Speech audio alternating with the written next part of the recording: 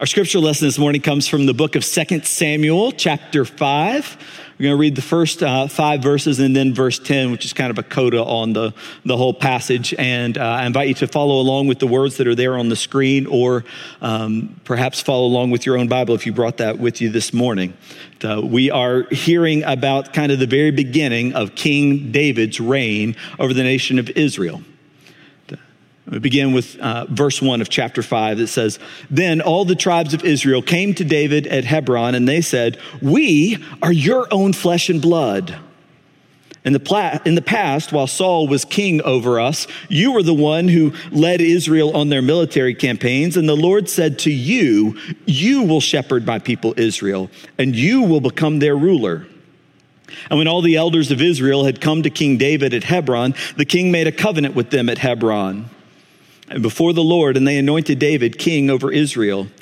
And David was 30 years old when he became king, and he reigned for 40 years. And in Hebron he reigned over Judah 7 years and 6 months, and in Jerusalem he reigned over all of Israel and Judah 33 years. And he became greater and greater, because the Lord God Almighty was with him." This is the word of God for us, the people of God. Thanks be to God. Would you pray with me? Father, whether because of my words or in spite of them, may your word be spoken this morning. Whether we come with willing ears or stubborn ones, help us to hear. In the name of the Father and the Son and the Holy Spirit we pray. Amen. There's a small little word at the very beginning of today's reading that is doing a lot of work for us today. It's the word then. There's a lot that's packed into the word then. When it says, "Then all the tribes of Israel came to David at Hebron," it's such a loaded word that a few translations leave that out altogether. It's there in the original, but a couple translations leave out the word then, as if to say, we are not here to talk about the past. It's curious, the reason we're talking about this today is that today's reading is the one that comes to us from what's called the Revised Common Lectionary. It's this calendar of readings that are used by churches all over the globe. So this morning, when we hear this passage, we know that we are hearing the same words from Scripture that are being read by people all over the globe, across all manner of different nations and countries, wherever it is that the church is gathering. And we don't always preach from the lectionary here at Dolphin Way. We kind of use it as our default in between different seasons and series. When we don't have kind of the larger theme that we're trying to be a part of, we go back to the lectionary. And I love it when we're preaching from the lectionary, because it's a great way of living under the authority of the Scriptures. I love that this is, anytime I am tempted to simply pick and choose my favorite parts of the Bible, you know, the ones I know the best, the ones I can just preach from heart, here comes the lectionary to kind of draw me up, to force me to slow down a little bit, to wrestle with a passage that maybe I wouldn't naturally preach, or that I wouldn't spend as much time on. It's a wonderful reminder to me that the Scriptures have a lot more in them than just the greatest hits that you or I might be familiar with. But there's also this awareness I have whenever I am preaching from the lesser known parts of the Bible, or the things we don't preach on as often. And it's this overwhelming awareness I have that I am never going to preach the whole Bible. That I could preach the rest of my life, like I hope I do, and I am never going to get to every verse in the Bible. I counted it out a few years back. There are I didn't count by hand. I Googled this. There are 31,102 verses in the Bible. And I did do this math by hand. I think I learned how to do it in 3rd grade. I just divided it up by the amount of years I can expect. And I realized that if I preached on 10 different verses every week, and I never took a Sunday off from preaching, then I would need 60 years to preach the whole Bible. Now, I might just barely be able to make that, but I've already lost a little bit of time. I've taken a few Sundays off. And I've preached a few passages of the Bible more than once. I don't have time for that kind of redundancy if I'm going to preach the whole Bible to you.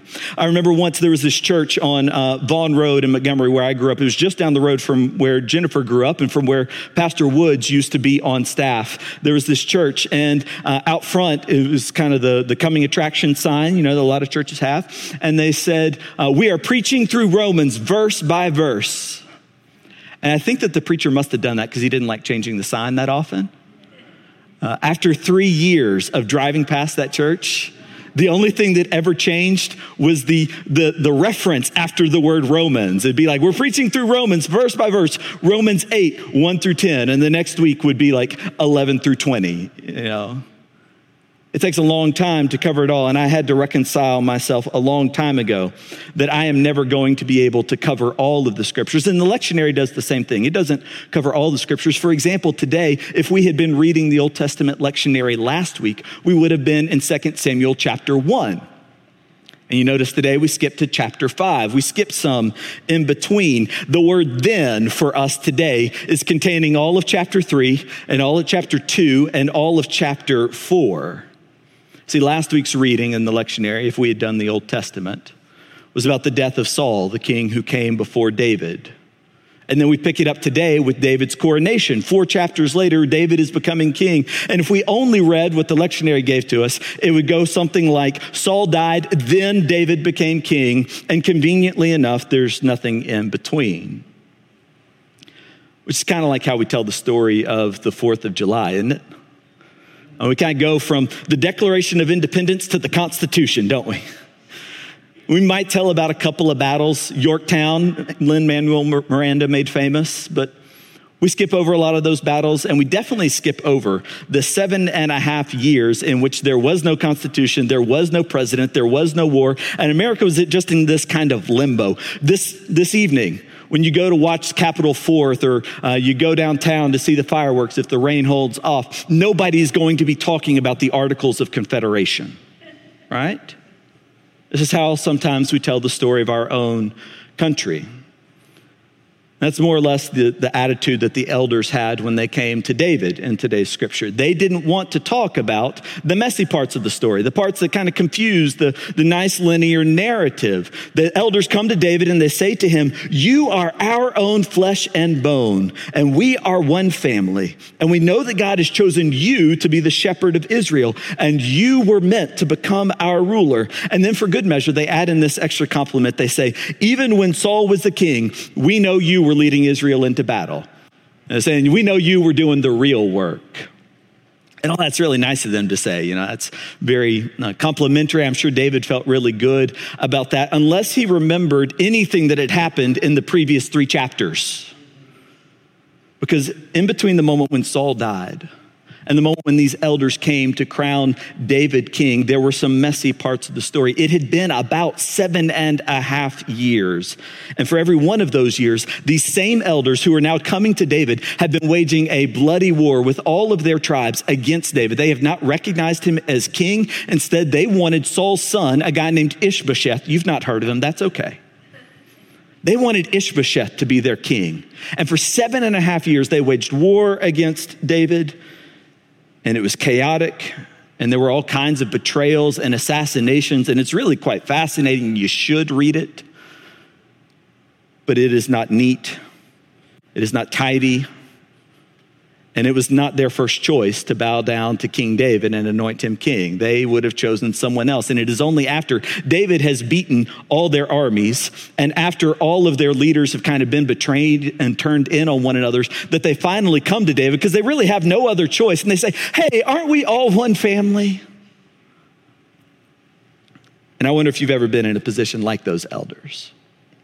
I wonder if you've ever had to talk yourself into not just tolerating, but actually loving someone or something that you would not have chosen if you had any other options.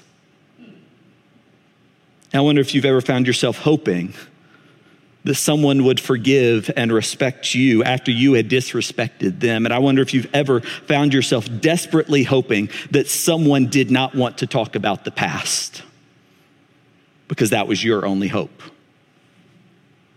I wonder if you've ever been in David's position where someone has come to you and you have had to love someone or something even though you know they only came to you as a last resort. And I wonder what you would have done if you were David. I wonder what kind of demands you would make when they came on their knees saying, hey, aren't we one family after all? Let's not talk about the past. I'm not sure many of us would be willing to do what David does in verse 3 of what we read today, where we're told that David made a covenant with the tribes. And it's really important that we understand that a covenant is different than a command or a consequence. A covenant is a two-way relationship. And we see that because we see that David says to them, I want you to anoint me. David grants to these people whom he has thoroughly conquered. He grants them the authority. He says, I need your authority to truly be king. And he kneels and invites them to anoint his head. He's entering into this two-way relationship with them.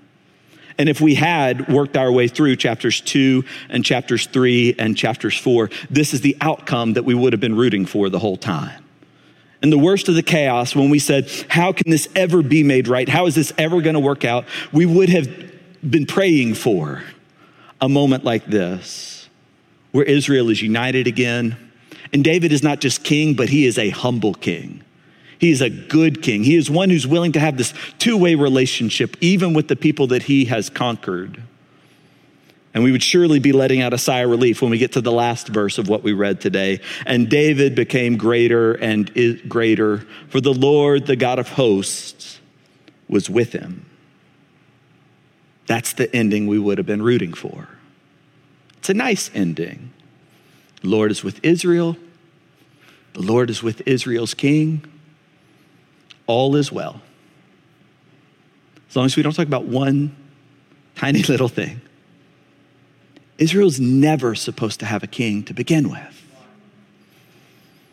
You might remember that David is Israel's only their second ever king. And there came a time at the beginning of the book of Samuel, the first Samuel, where David's mentor, a prophet by the name of Samuel, was leading Israel by saying, here is what the Lord God wants. And the people of Israel came to Samuel and they said, you're about to die, and we would like a king like everybody else has. We want somebody who won't just tell us God's desire, but someone who will lead us into battle. We want someone who can kind of do the work for us, who can lead us, who can be our representative. And Samuel comes to God and says, God, what do you want me to do with this? They have rejected you as their king. The people of Israel are rejecting you, and they want a human king of their own. And God comes to Samuel and he tells Samuel, tell the people of Israel this. These will be the ways of the king who will reign over you. He will take your sons and draft them to serve in his armies and his fields and to make his weapons. He will take your daughters to be perfumers and cooks and bakers. He will take the best of your fields and your vineyards and your olive orchards, and he will give them to his courtiers. And for the record, David did all of that and a lot worse. David did not remain as humble as he was here at the beginning, and he was going to have to humble himself again and again, even more deeply in the years that followed. Over the course of his 40 years reign, David is going to forcibly take the wife of one of his most trusted generals, and then he will conspire to make sure that that general is murdered in battle. David will end up waging war against his own son, Absalom. And then at the end of his reign, God will punish David specifically because David conducts this kind of ruthless census and draft of the people of Israel to draft their sons of the nation to fight his battles, just as Samuel had promised.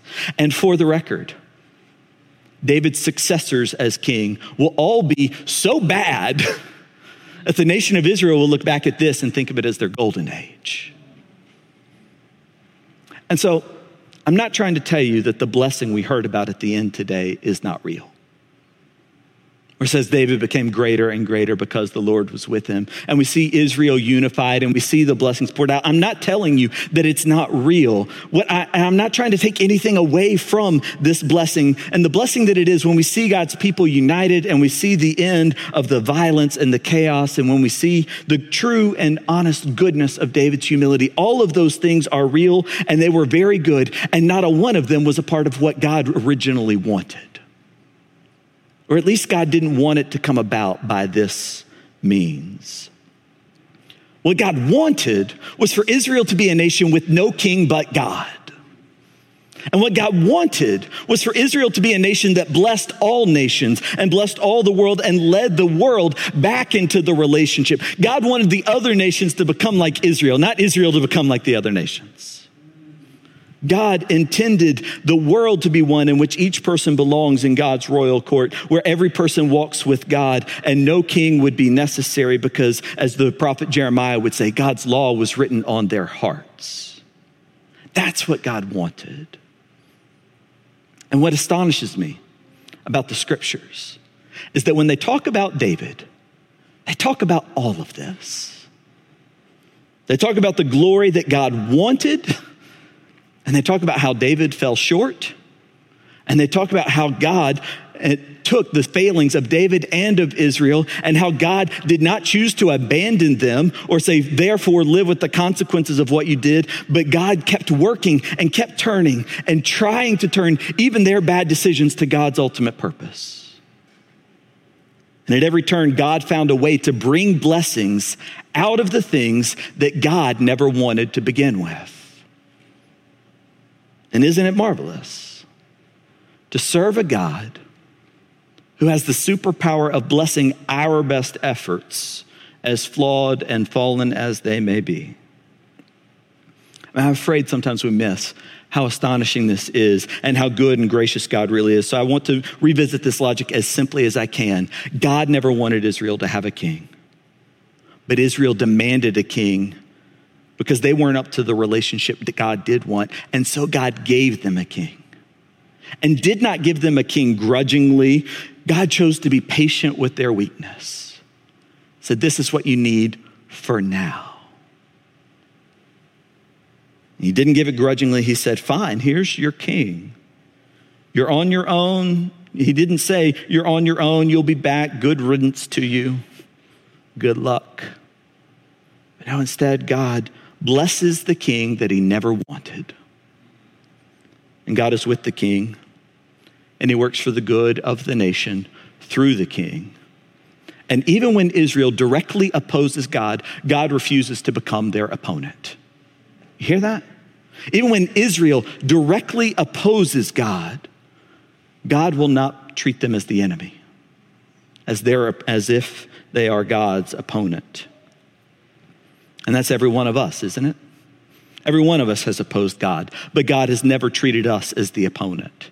Some of us have opposed God rebelliously. Sometimes it was because we knew what we wanted and it seemed better than what God wanted. And sometimes we have opposed God not out of rebellion, but just out of desperation. It seemed like what God wanted was just too much for us to bear. It's too hard. I can't do this. There must be a better way. And through all of that, God has sympathized with our weaknesses, and God has given us the free will and allowed us sometimes to get what we want. And God has even worked with us to turn our willfulness into God's own glory. And no matter how often we have opposed God, God has never treated us as the opponent. And I think the world could use a little bit more of that. And on this July 4th, I think particularly of our nation. I think we could use a little bit more of that spirit. Here in this nation that enshrined in its law something called the freedom of speech, which means that we, if we're going to get along in this world, have to pretty much depend upon a miracle.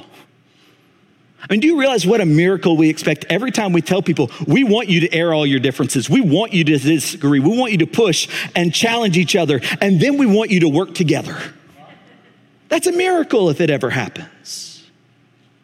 We want you to oppose one another and then believe that we're working together for the good of each other and the community and the nation. We live in a nation that expects our leaders to push and challenge and oppose one another, but never treat each other as the opponent, and to do the same with our neighbors, to at the end of the day, then get along and work together when decision time comes. And that is a messy process. And it is conflicted and it is full of compromise. And there are times when I think that Winston Churchill is entirely right when he says that democracy is the worst form of government except for all the others that we've tried. And I am quite certain that our nation, like every nation, is run a little bit differently than the kingdom of heaven. I am sure that we often do not do what God wants. And I'm grateful that God has not just allowed us, but called us and commanded us, and that God wants us to love imperfect and unfinished things. And I pray that we would be a people who never give up working for the good of our neighbors, for our communities and our land, even though we as the church are never going to fully get our way. It's never going to go just like we wanted, right?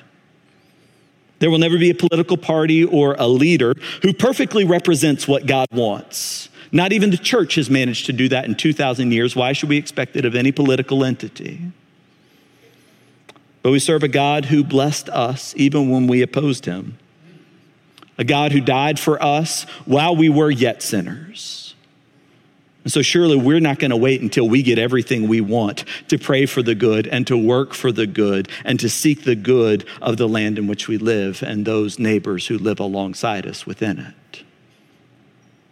I don't know about you, but it seems to me that the way of the world is that most people would rather root for and work for the downfall of their opponent than to hope and pray for the good of all. The way of the world is that we want to make sure we don't give too much credit to our opponents when they contribute something for which we are genuinely grateful. And the way of the world is that we want to talk about the good things when we do them and the bad things when our opponents do them.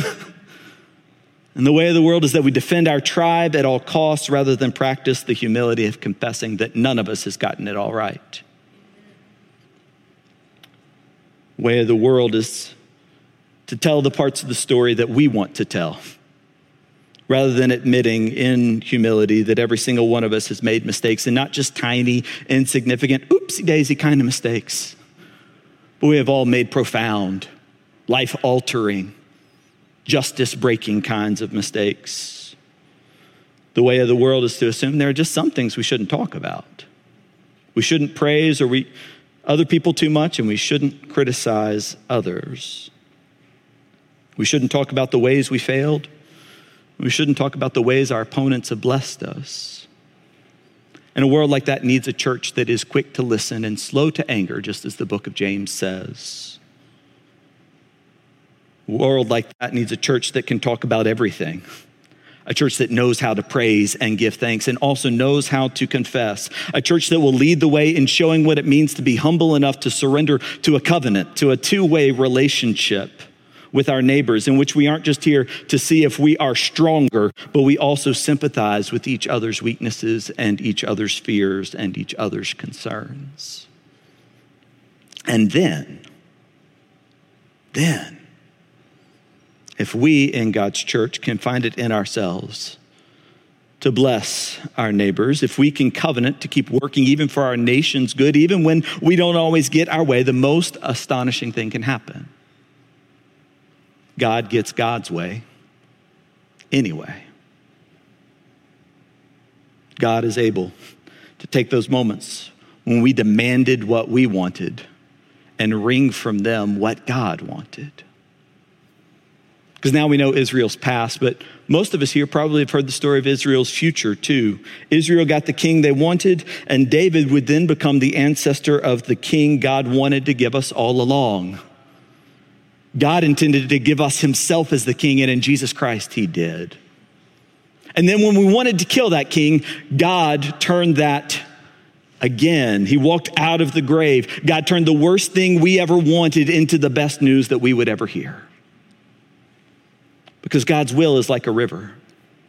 And here I'm stealing this analogy from the great Methodist preacher Leslie Weatherhead, who in 1942 was trying to explain to his parishioners in London, England, how any of this that they saw around them could fit into the will of God. What did the Blitz and the bombs have to do with the will of God? What did a world in chaos and war have to do with the will of God? People were asking, is this really the will of God? And in a famous series of sermons, Leslie Weatherhead responded by saying that God's will is like a river. And our will sometimes surrenders to the current and goes with it, and sometimes opposes it.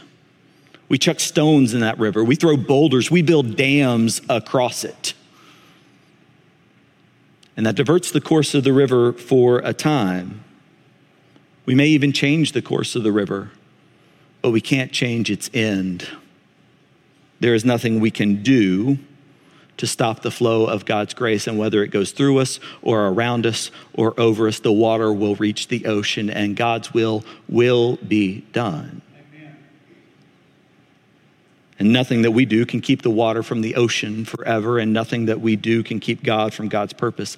He is the King of Kings and the Lord of Lords and the name above all names. And when God chooses to bless our imperfect will, not a single drop of his goodwill will be lost. And so if we truly believe that, then we are free. We are free to love imperfect gifts, to love them deeply and to love them well, to love them honestly and faithfully, to shape them and be shaped by them. We can love our neighbor. And we don't have to say that everything they're doing is exactly what God wanted, because nothing that we've done was exactly what God wanted either. We can love our nation. We can pray for its leaders, pray for its prosperity, pray for its peace. We can love its amber waves and its sea to shining sea. We can love its pilgrim feet and its patriot dreams. And loving does not mean that we only tell one part of the story, that we talk as if everything in our nation has been or is or always will be exactly what God wanted. No, we can tell the whole story with no lack of love. Ours is not the only nation God loves. Our nation is not all that God would want it to be, and we are told that God's church crosses borders and that on the day of Revelation, all the nations will bring their particular glory into the kingdom of heaven. But in the meantime, God, in God's liberty, has set us free to love and to build up whatever particular glory belongs to our nation that we will bring into heaven, to love and to bless and to mend its every flaw. So on this July 4th, we can give wholehearted thanks for the place that God has given us and called us to love and to bless. And we, the church, can talk about every blessing, and we can confess every need, and we can mean every word of it as we pray for our nation by saying, God, shed his grace on thee. For we know we've had it, and we know we need it.